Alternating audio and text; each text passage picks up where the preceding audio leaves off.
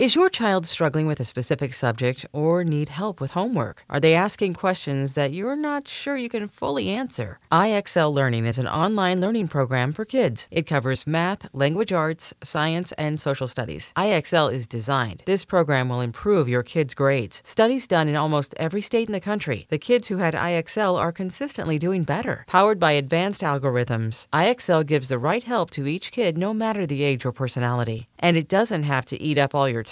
One subscription gets you everything for all the kids in your home, pre-K to 12th grade. So don't miss out. 1 in 4 students in the U.S. are learning with IXL. IXL is used in 95 of the top 100 school districts in the U.S. Make an impact on your child's learning. Get IXL now. And listeners can get an exclusive 20% off IXL membership when they sign up today at IXL.com/audio. Visit IXL.com/audio to get the most effective learning program out there at the best price.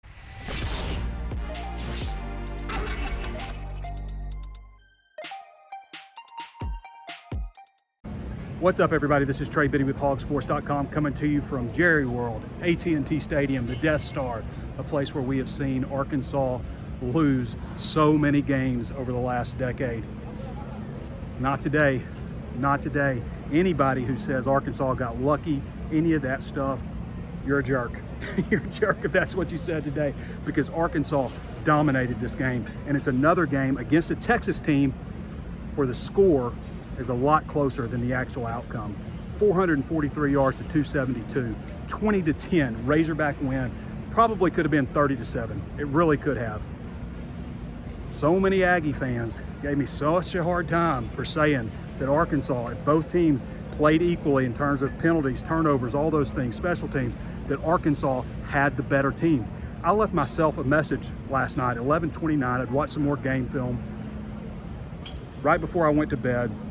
And I just said, basically a note from the past that you already know what happened, but Arkansas is about to soundly beat Texas A&M tomorrow.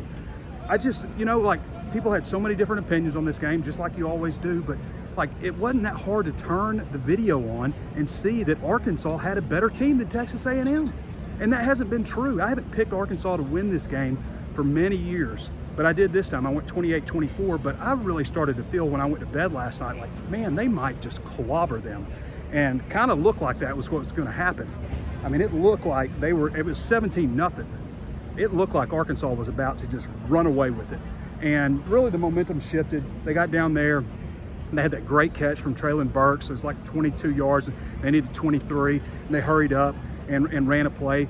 Probably should have cooked a field goal, but I get it. You're thinking go up 24. Sam Pittman said he'd do it every time. I get a little frustrated because coaches sometimes just don't take the medicine and get the field goal. And that would have put Arkansas up 20-0.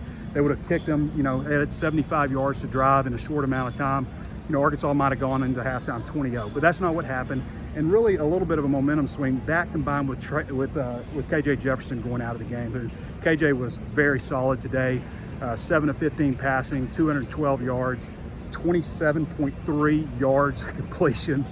I mean, pretty solid day for KJ Jefferson. There's only 9 completed passes. Most of them went to Traylon Burks. What do you have, 6 for 167 and a touch? Good game for those guys. I don't think anybody else had more than 1 catch. But there was a huge shift in momentum for Arkansas. Texas A&M really bowed up in the second half. KJ went out, Malik came in, and he did some good things here and there running the ball, but it started to become obvious that he's just going to run. And man, the guts on KJ Jefferson to come back in this game. I mean, what a stud. Did anybody think KJ was going to be as important, as good as he is right now? I mean, running, passing, all the things that he does for this team, leading.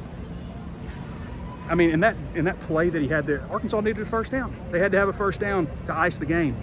And his knee is hurting. It's hurting.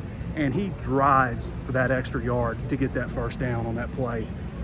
That's the kind of stuff that teams are made of. That is what we're talking about with Sam Pittman, the way this team is led. Barry Odom, Kendall Browse. I mean, everything just kind of has come together. And like I was saying, if you said anything like Arkansas got lucky, you're just a jerk. I mean, like, the stars have finally aligned. And we've been waiting for it for so long, but you know, having all these seniors come back, 11 seniors, and I love what Grant Morgan said, there's not a single super senior in that locker room who has one bit of regret coming back to Arkansas. And I'm gonna tell you something, like, it's just human nature to look ahead. Man, I haven't really looked up at this. I said I wasn't gonna come down field level for this game because I stand under this upright right here, year after year, standing next to David Basil. We had conversations about it.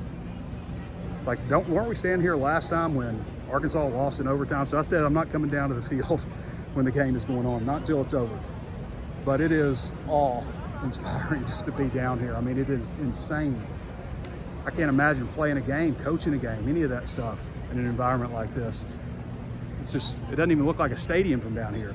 But anyway, it's human nature to look ahead, and Arkansas is going to lose a lot off this team, but what they're going to be able to carry is the momentum, the sense of winning, the know-how, how to win. That's something that these guys can pass on to this next group, and you've got some really good young players.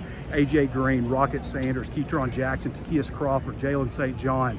I mean, there's a lot of guys coming back next year, but we don't want to look too far ahead.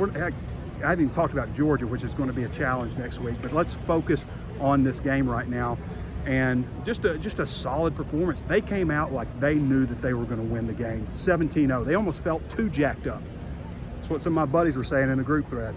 A little too jacked up, too pumped up. Great performance. It looked a little scary there when when Malik had come in, and again, not that's anything on Malik. It's just that, you know, the defense really bowed their necks and stood tall. There was probably one bad play, and Grant Morgan, again, another great quote after the game, saying that, you know, they had beat their ass on 59 of the 60 plays to that point, and they really had. I mean, they were just solid top to bottom. They were flying. I know if you were watching on TV, that's something I always say, watch that first couple plays. And I haven't seen it on TV yet, but I guarantee you there was a lot of red jerseys swarming to the football.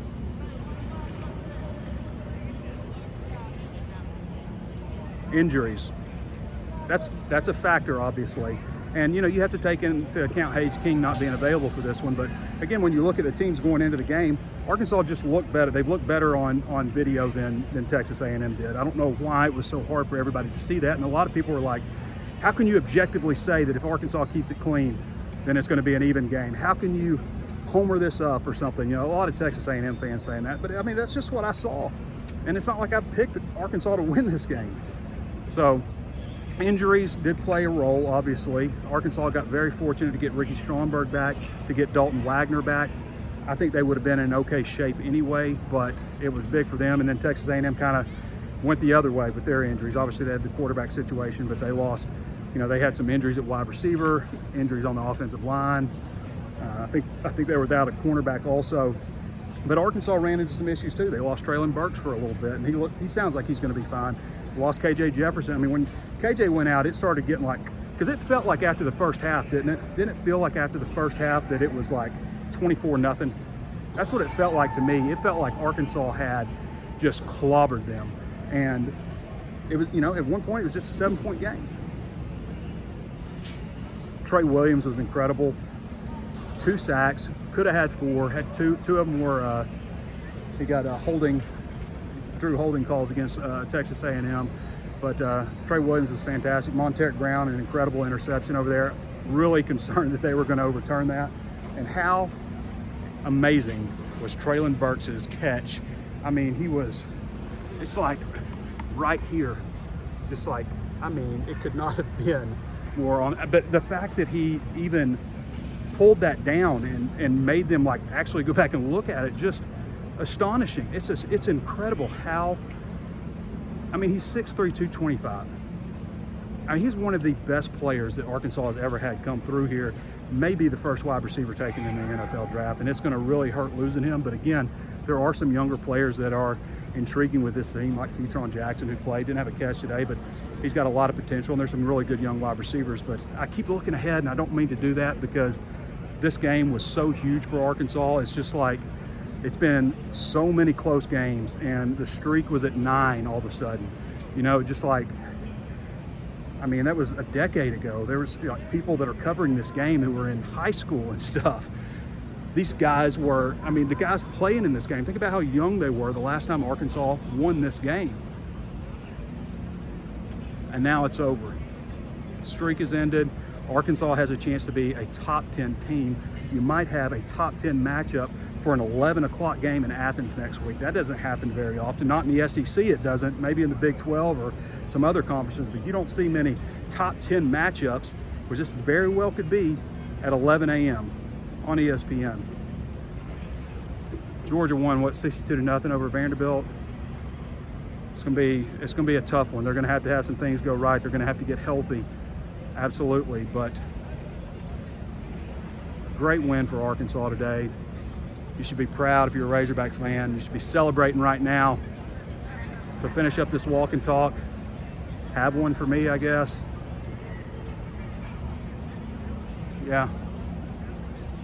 I feel like I missed so much. There's so much to talk about, but congratulations to Sam Pittman. I don't know if I've talked about Sam Pittman enough, but he deflects praise, and he is the central figure of all of this.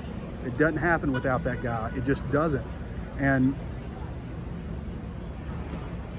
it's just, it's just about being a team, man. I mean, fighting, believing, loving each other. You can't fake it. And to have it at Arkansas now is really special. And this is, to me, I have not seen a locker room as close as this one since Houston Nutt was head coach. And I know it unraveled there at the end for him, but there were some years where, that locker room was tight.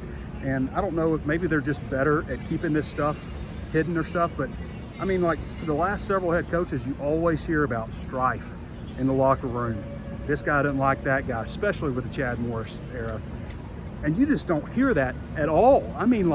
That's how I gauge it. I don't hear that stuff at all. It's just not existent. Not existent, non-existent.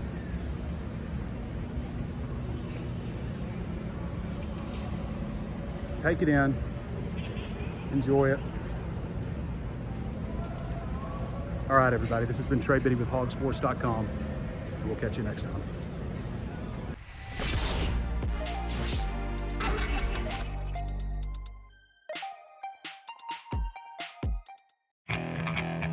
Okay, picture this. It's Friday afternoon when a thought hits you. I can waste another weekend doing the same old whatever, or I can conquer it. I can hop into my all-new Hyundai Santa Fe and hit the road. Any road. The steeper, the better.